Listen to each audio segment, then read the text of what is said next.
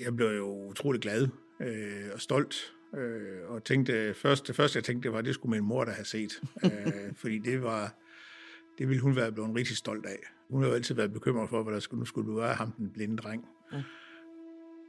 Du lytter til Mit Livssyn, en talkshow-podcast produceret af Dansk Blindesamfund, hvor jeg, Monika Krogh-Meyer, er gæstevært. Jeg har fået fornøjelsen af at kigge ind i 6 forskellige menneskers tilværelse og høre om deres syn på livet. Hvordan de ser det liv, når de faktisk ikke kan se. Og hvordan opnår man sine mål og vinder de store sejre, både over sig selv og i tilværelsen, når man har et synshandicap. Sæt dig godt til rette i den bløde sofa og lyt til 6 forskellige mennesker og deres livssyn. Nu er jeg på besøg hos Thorkild Olesen. I 12 år var han formand for Dansk Blindesamfund og kæmpede for, at blinde og svagsynede kunne blive en del af fællesskabet og indgå i samfundet på lige fod med alle andre. Men her i april måned 2021 blev Thorkild fuldtidsformand for Danske Handicaporganisationer. Thorkild ved alt om at leve med et handicap. Han har været blind siden han var 21. I dag er han 51 og bor i Odense. Tak, fordi vi må komme på besøg på dit Københavner-kontor, Thorkild Olesen. Ja, selv tak. Ja, for vi er i Tostrup, hvor paraplyorganisationen Danske Handicaporganisationer har til huse, og det opdager man straks, når man kommer, fordi P-området, det er jo propfyldt af handicappladser, selvfølgelig.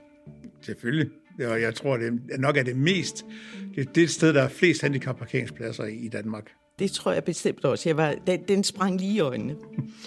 Hvad laver en formand for 35 interesseorganisationer, der er samlet i DH, altså Danske Handicaporganisationer? Ja, det er sådan en formand prøver på at gøre, det er jo at repræsentere medlemsorganisationernes fælles holdninger til givne problemer inden, eller udfordringer eller opgaver inden for handicapområdet. Så det vil sige, hvis medlemsorganisationerne, de 35 medlemsorganisationer, er enige om, at der er noget, vi skal arbejde med i DH, ja, så er det min opgave at udføre det, og jeg gør det jo så på det politiske plan, og sørger for at snakke med politikere og embedsmænd og andre interesseorganisationer osv., for at få vores fælles holdninger igennem. Ja. Hvad har du gang i for tiden? Ja, altså noget af det, som vi jo fylder rigtig meget, det er, hvordan retssikkerheden er for mennesker med handicap. Nu har jeg jo mit udgangspunkt i deres blindesamfund, og en af de sager, som jo viser, hvad det er for nogle problemer, vi står med, ja, det er jo lille Paloma, som er en blind pige, der går i børnehave, og som oplever at have store problemer med at få den hjælp, hun har brug for i sin børnehave. Hun har fået frakendt store dele af den hjælp, hun havde brug for i form af en støttepædagog. Og det er altså ikke nemt at være en lille blind pige i en børnehave, omgivet af en hel masse børn, der kan se helt normalt. Og så overlade hende helt til sig selv, det er jo helt hjerteskærende ringe. Så det er sådan en sag, som jeg bruger i mit arbejde til at sige, at der er simpelthen et kæmpe stort problem. Hvordan fungerer det så i praksis? Altså hvis der er en sag, du vil have fremmet, ringer du til partiernes handicapordfører og fortæller dem, at nu er der noget, de må se at få lovgivet om? Eller hvordan fungerer det rent praktisk? Ja, nogle gange ringer jeg til ordfører og snakker med dem om det. Andre gange så gør jeg begge dele. Altså så ringer jeg til dem, og så går jeg i medierne med det for at få opmærksomhed om det. Det er jo nogle gange sådan, når man kan lide det eller ej, at mange ting kan bedre lade sig gøre, hvis det har været en tur i medierne.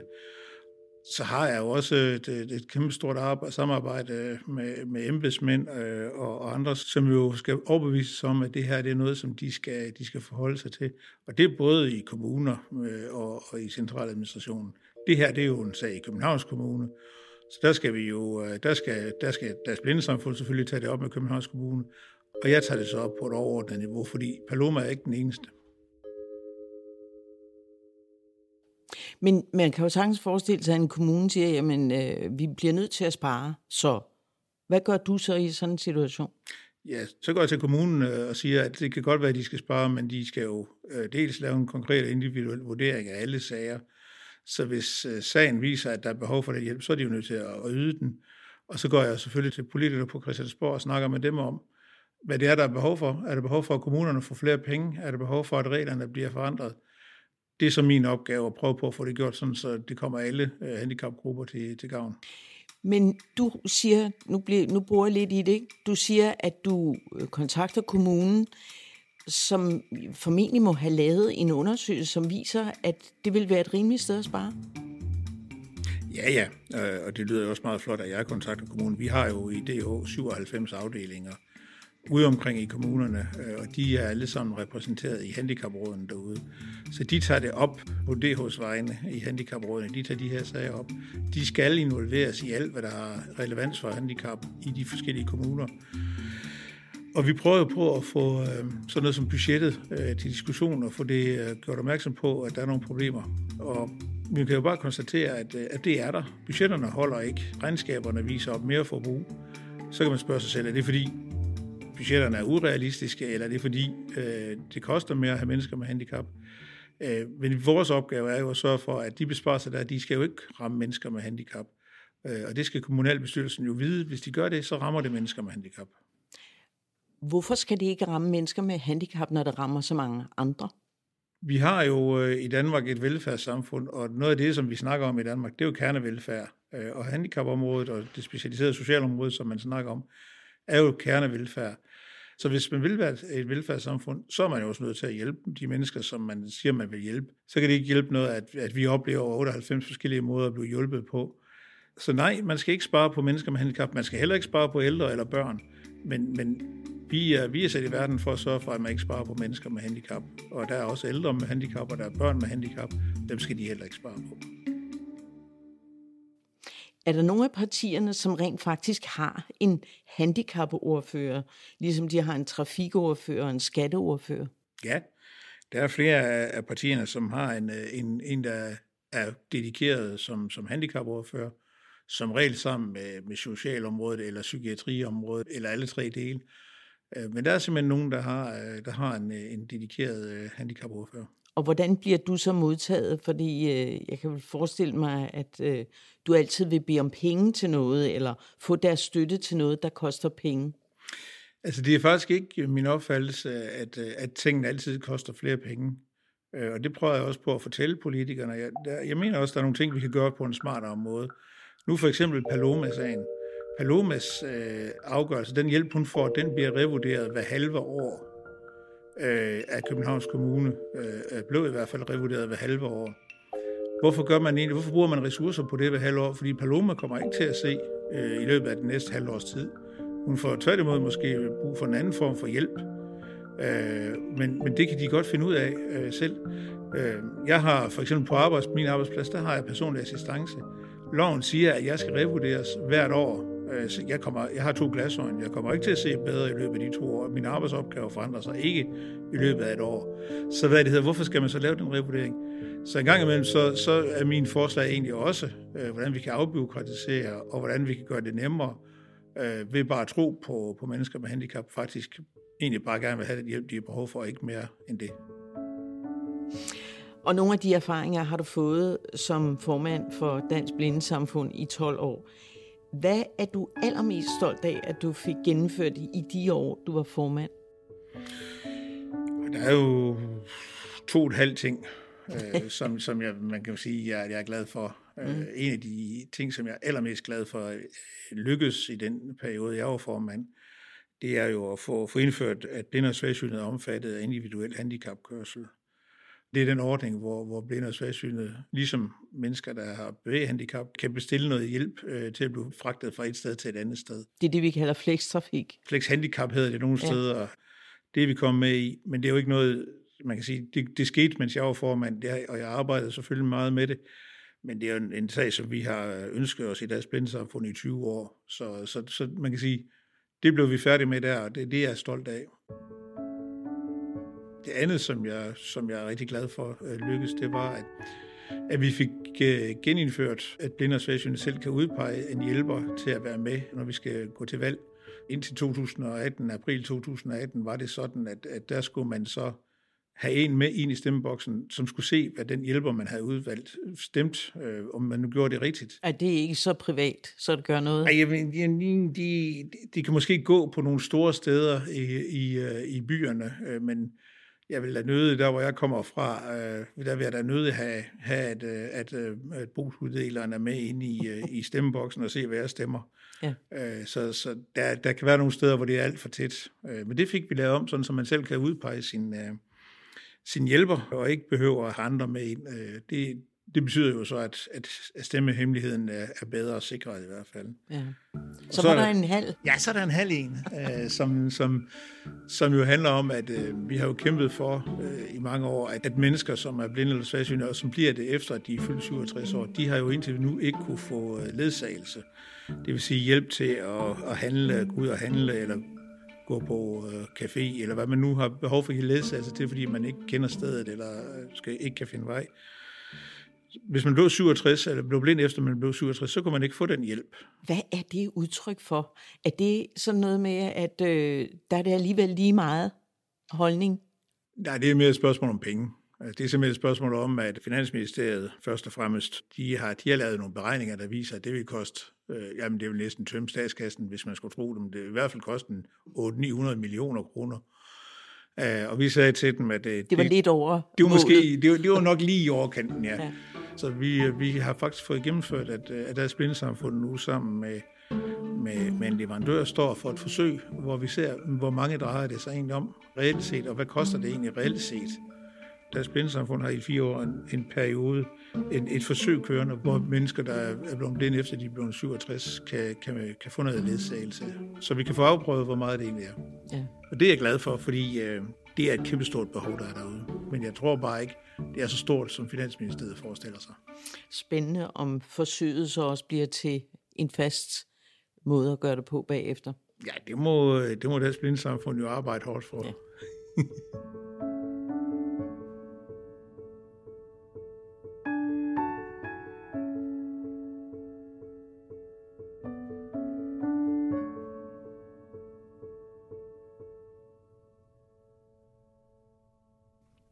I 2020 fik du påskønnelse for din indsats. Du fik Ridderkorset som tak for det. Hvad tænkte du, da du åbnede æsken med den smukke orden i? Jeg blev jo utrolig glad og stolt. Og tænkte, det første jeg tænkte, det skulle min mor da have set. Fordi det ville hun være blevet rigtig stolt af. Hun har jo altid været bekymret for, hvad der skulle være ham, den blinde dreng. Ja.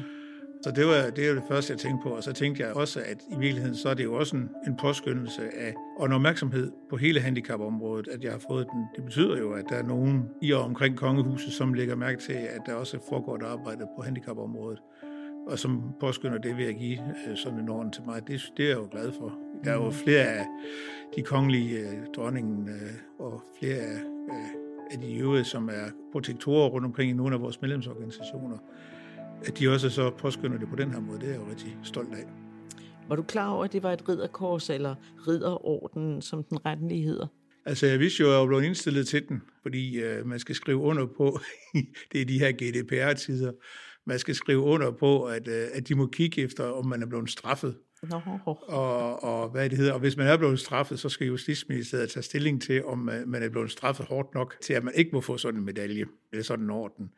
Så hvad det hedder, så jeg vidste jo godt, at der var noget på den måde. Jeg var nødt til at skrive under, ellers så kunne jeg jo ikke få den i hvert fald. Så du var advaret? Det kan man sige. Til gengæld gik det hurtigt. Ja, og når man så får sådan en orden, så skal man som regel sige tak for den.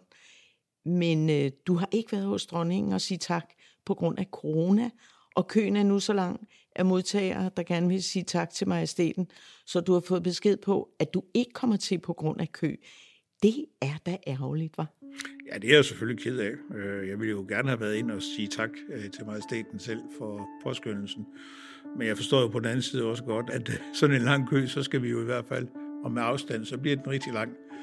Og vores dronning er over 80. Ja, hun skal også have lov til at slippe. Så hvad det hedder, så jeg har tænkt mig i stedet for, man skal jo skrive sådan en levnedsbeskrivelse, når man får sådan en orden. Og jeg har tænkt mig den levnedsbeskrivelse, når jeg er færdig med den, så vil jeg sende den til hende, og så skrive et personligt brev og sige tak på den måde. God idé. Og nu er det så danske handicaporganisationer, der er dit hovedvirke. Hvor meget fylder de blinde blandt de 35 organisationer, som du skal tage dig af? Altså Dansk Blindesamfund har jo som organisation været med til at stifte DH tilbage i 1934, og man kan sige, at Dansk Blindesamfund har leveret formændene til DH i størstedelen af den periode, der er gået fra 1934 til nu. Så på det organisatoriske plan, så fylder vi jo en del. Men frygter du ikke, at man mistænker dig for at sørge lidt mere for de blinde nu, hvor du selv er blind og kommer fra Dansk Blindesamfund? Nej, det er jo noget, som jeg er ekstremt meget opmærksom på, at jeg ikke gør. Jeg bruger jo mig selv som eksempel, fordi det er jo nu engang meget mere tydeligt, når man sidder til et eller andet, skal holde et oplæg, og så tage udgangspunkt i en gang imellem, hvad man selv oplever. Men jeg bruger jo også rigtig mange eksempler fra de andre medlemsorganisationer. Og så synes jeg jo nu, hvor jeg ikke er formand begge steder, så har jeg jo endnu nemmere ved kun at blive identificeret som formand for os alle sammen. Mm.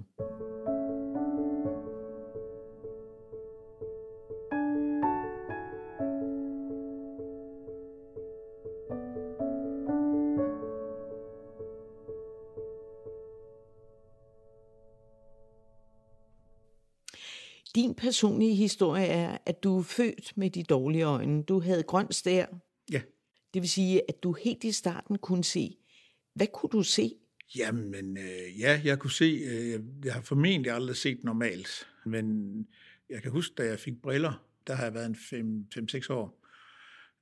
Jeg kan huske, at jeg sad ude ved optikeren ude i Ringkøbing, og så fik jeg sådan et stel på, og så ville jeg lige tjekke, om der var glas i, så stak jeg fingeren i øjet på mig selv.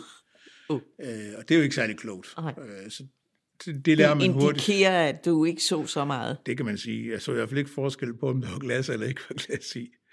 Hvad har jeg kunne se? Jeg har kunne... Min bedstefar var husmand, ejede en gård, ikke 2 kilometer væk fra, hvor jeg boede. Og der har jeg da kørt traktor ud på hans mark, og pløjet og havet og sådan noget. Det har nok ikke været lige forsvarligt, og jeg fik aldrig lov til at køre på hovedvejen. Det er vi glade for at høre. Så jeg har kunne se, og jeg har kunne læse nogenlunde normalt, meget langsomt, men dog kunne læse almindelig skrift. Ja. Hvad betød det for din barndom? Er det klassikeren med, at du jo ikke vidste, at det var specielt, fordi du havde ikke været vant til andet? Ja, sådan var det i hvert fald i mange år. Jeg er den ældste af 5 drenge, så vi var jo nogle stykker. Vi var faktisk 4 drenge inden for 3 år, fordi mine brødre lige efter mig, de er tvillinger. Wow. Så min mor har haft lidt travlt på et tidspunkt, og jeg ved, hun har gjort meget for mig, men hun skulle jo også passe de andre drenge. Så der har ikke altid været lige meget tid, og jeg har egentlig ikke lagt mærke til det før nogle af de ting, jeg har oplevet med, jamen, så er der nogle ting, man ikke kunne se. Og da jeg kom i skole, var der også nogle ting, der skulle gøres, for at jeg kunne fungere bedre. Og så bliver man jo lidt mere speciel. Ja. Vidste du, at det gik den gale vej med dit syn? Fordi sådan er det jo med grøn stær. Ja, altså jeg kom jo forholdsvis tit på sygehusene. Nogle år var jeg der 3-4 gange om året. Og så får man lavet sådan en synsfeltsundersøgelse, og så viser det sig jo som regel, at det går ned ad bakke. Noget af det, som kan være lidt svært at måle på, det er jo det her med den der synsstyrke. Hvor meget kan man se? Fordi en gang imellem, så kan man jo også godt huske, hvad det er, der står hen på den der tavle, man har kunne se. Så en gang imellem, så har man måske også kunne se mere, end jeg kunne i virkeligheden. Men jeg vidste godt, det gik ned ad bakke. Det kunne jeg godt mærke. Og det er en særdeles ubehagelig situation at være i, at man ved, at det er den vej, det går. Hvad betød det for din opvækst? Altså, det betyder, at der kommer flere hjælpemidler til undervejs. Og det betyder jo også, at når jeg skulle ud og cykle, så cyklede jeg jo altid til sidst sammen med en af mine brødre, fordi det var ikke så hensigtsmæssigt at cykle alene. Nej. Når jeg skulle over vejen, jeg skulle over en hovedvej for at komme hjem, og når jeg skulle over den, så hjalp buschaufførerne mig over vejen og sådan noget. Det var en nødvendighed, ellers så... Men ellers gik du helt normalt i skole, ja, ligesom alle andre børn? Jeg kom i skole i en almindelig skole sammen med mine jævnaldrende. Min mor var meget bekymret for, om jeg skulle på Refsnæsskolen, som jo var der, hvor man kom hen på kostskole. Det var hun meget bekymret for, fordi hun var jævnaldrende med en, som var blind og som kom på kostskole, og som man jo så ikke så andet i ferierne. Så hun var også bekymret, men hun gik op til skoleinspektøren, som sagde, at nej, han skulle skam gå herhjemme. Så hun fik simpelthen udvirket, at du ikke kom på kostskole? Ja, hun fik i hvert fald snakket med skoleinspektøren. Jeg tror egentlig også, at det skyldes, at skoleinspektøren og skolen synes, at det kunne de godt håndtere. Så det er også fordi lærerne ville det, og skoleinspektøren ville det, at det kunne lade sig gøre. Og det er jo skønt at høre om sådan nogle beretninger, hvor man får indblik i, at hjælpsomheden er enorm rundt omkring. Jamen, den er enormt, og hvad det hedder, når jeg kommer hjem til min hjemstavn, som jeg jo er meget stolt af at komme fra, så er det jo også stadigvæk sådan, så kommer jeg virkelig hjem. Og det er sådan en del af det, at komme der og være sammen med de mennesker. Og hvor er så den hjemstavn? For det kan jeg ikke sådan helt decifrere. Nej, jeg er født og opvokset på egnen omkring Ringkøbing, ude på Holmsland, midt imellem Ringkøbing og Søndervig, ude på vestkysten. Der er 3 kilometer til havet, og 3 kilometer ind til byen. Så det er der, jeg kommer fra.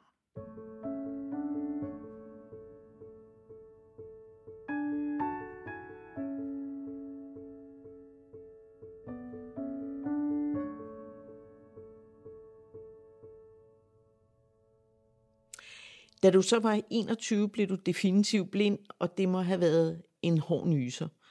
Eller var det i virkeligheden en lettelse, at du ikke længere skulle gå og frygte, at det ville ske? Nej, man kan sige, det er jo ikke en lettelse på den måde, men det er måske en lettelse på en anden måde, fordi når man er svagsynet og kan se en lille smule, så skal man altid forklare, hvor meget man kan se. Og det kan man sige, det er lidt nemmere, når man har 2 glasøjne, så er det rimelig tydeligt, at der er ikke så meget at komme efter. Og der bliver heller ikke noget at komme efter. Så på den måde, så kan man sige, det er en lettelse, at man ikke længere skal forklare, hvor lidt man kan se. Og så er det jo rigtigt, at det er jo en stor omvæltning. 21 år og blind, altså. Det må have været svært. Og flyttet hjemmefra. Og flyttet hjemmefra oveni. Ja. Jeg flyttede til Aarhus og begyndte at studere efter studentereksamen i Ringkøbing. Og hvad det hedder, jeg kom heldigvis til at bo et sted, hvor der boede nogle andre blinde. Så det, at jeg mistede synet, det var for sådan set jo slemt nok i sig selv, men jeg havde nogle gode venner, som var med til at hjælpe mig med de praktiske ting omkring det at blive blind, og forklare mig, hvordan man klarede nogle af de der ting. Altså, jeg kan huske, at jeg skulle finde ud af, hvordan man åbnede en mælk. Dengang var det jo ikke sådan noget med skruelåg på. Der var dog kommet pap.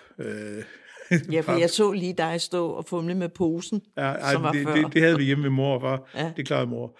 Men den der paptings der, det kunne jeg ikke lige gennemskue. Så spurgte jeg en af mine blinde kammerater, hvordan filen åbner jeg den der? Så sagde han, jamen prøv at mærke, kan du mærke, at deres hus har nogle skrå streger, som det er jo der, hvor de har lavet bøjningen. Ja, så er det den ende, du skal gøre det i.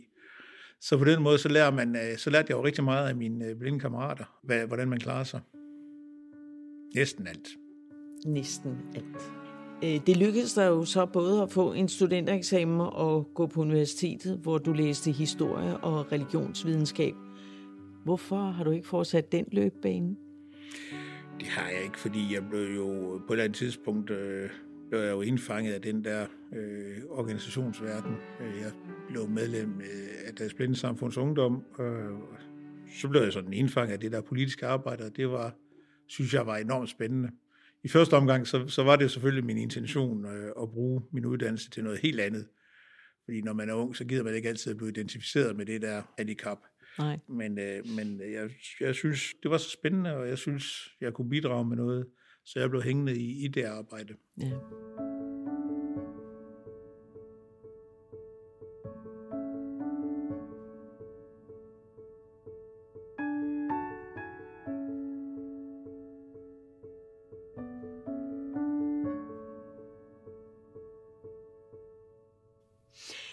Du bor i Odense, du har kontor her i Taastrup, og det vil sige, at du skal frem og tilbage med toget.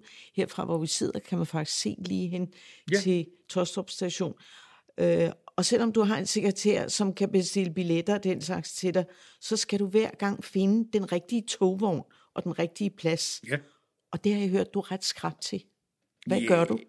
Ja, altså det er jo fordi, det er noget af det der autistiske træk, jeg har en gang imellem.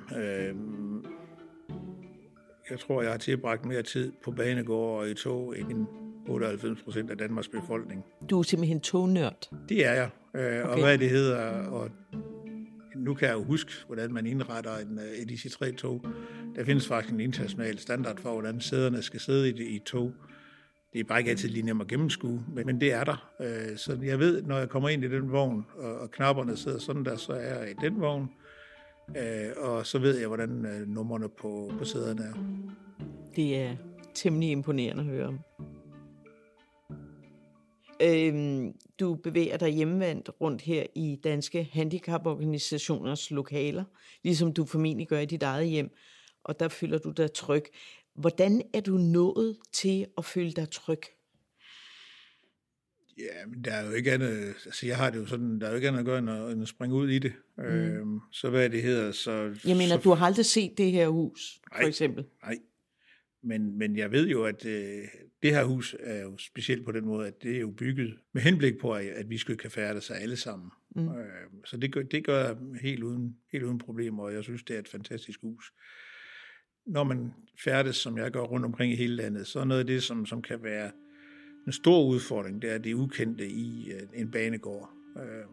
Noget af det værste, jeg ved, det er, når der er et eller andet gået galt, så man er nødt til at skifte over til en togbus. Fordi så skal man lige pludselig til at finde en togbus et sted, man ikke ved, hvor er henne. Ja.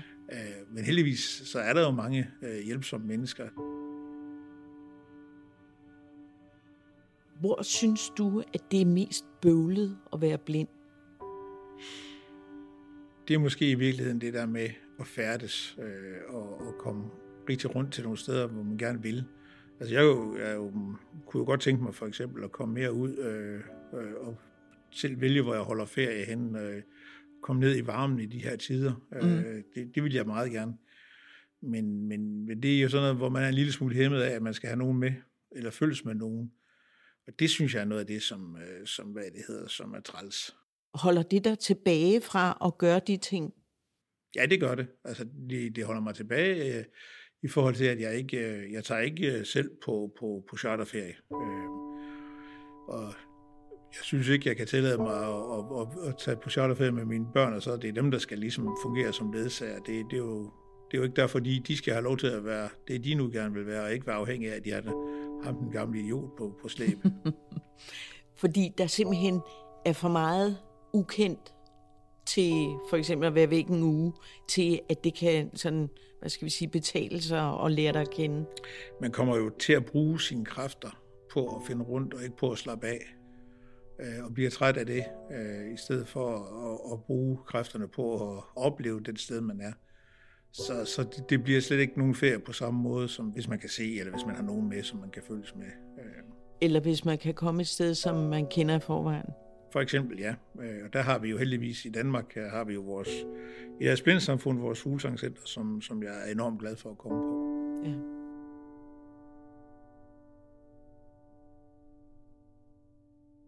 Du er en travl mand, Thorkild, har jeg forstået. Altid med et øje på, hvad de handicappede kan have brug for. Hvad laver du, når du ikke arbejder? Så læser jeg bøger og slapper af og hører radio og musik. Jeg er en stor fan af Bruce Springsteen og Neil Young. Når nu du er så interesseret i musik, så ville det jo have været oplagt, at du selv havde kastet dig over et instrument. Det er det ikke blevet til? Nej, det har jeg. Og der bliver grinet lidt, kan jeg høre. Jeg har spillet blokfløjte i skolen, ligesom alle andre har. Jeg har faktisk også spillet banjo engang. Vi var på sommerlejr i DBSU. Den plade er blevet inddraget og destrueret. Jeg vil bare sige, at jeg tror, jeg har reddet menneskeheden for mange dårlige oplevelser på den, ved at lade være med at spille noget. Det var, hvad jeg havde forestillet mig, vi skulle tale om. Tusind tak for snakken, Thorkild. Du har lyttet til Mit Livssyn. En podcast produceret af Dansk Blindesamfund med vært Monika Krogh-Meyer. Lydpol stod for mix og klip. I redaktionen sad Mikkel Løfgren Rod og mig, Sofie Mongård. Husk at abonnere på podcasten i din foretrukne podcast-app og følg vores Facebook-side. Du kan også finde podcasten på blind.dk/podcast.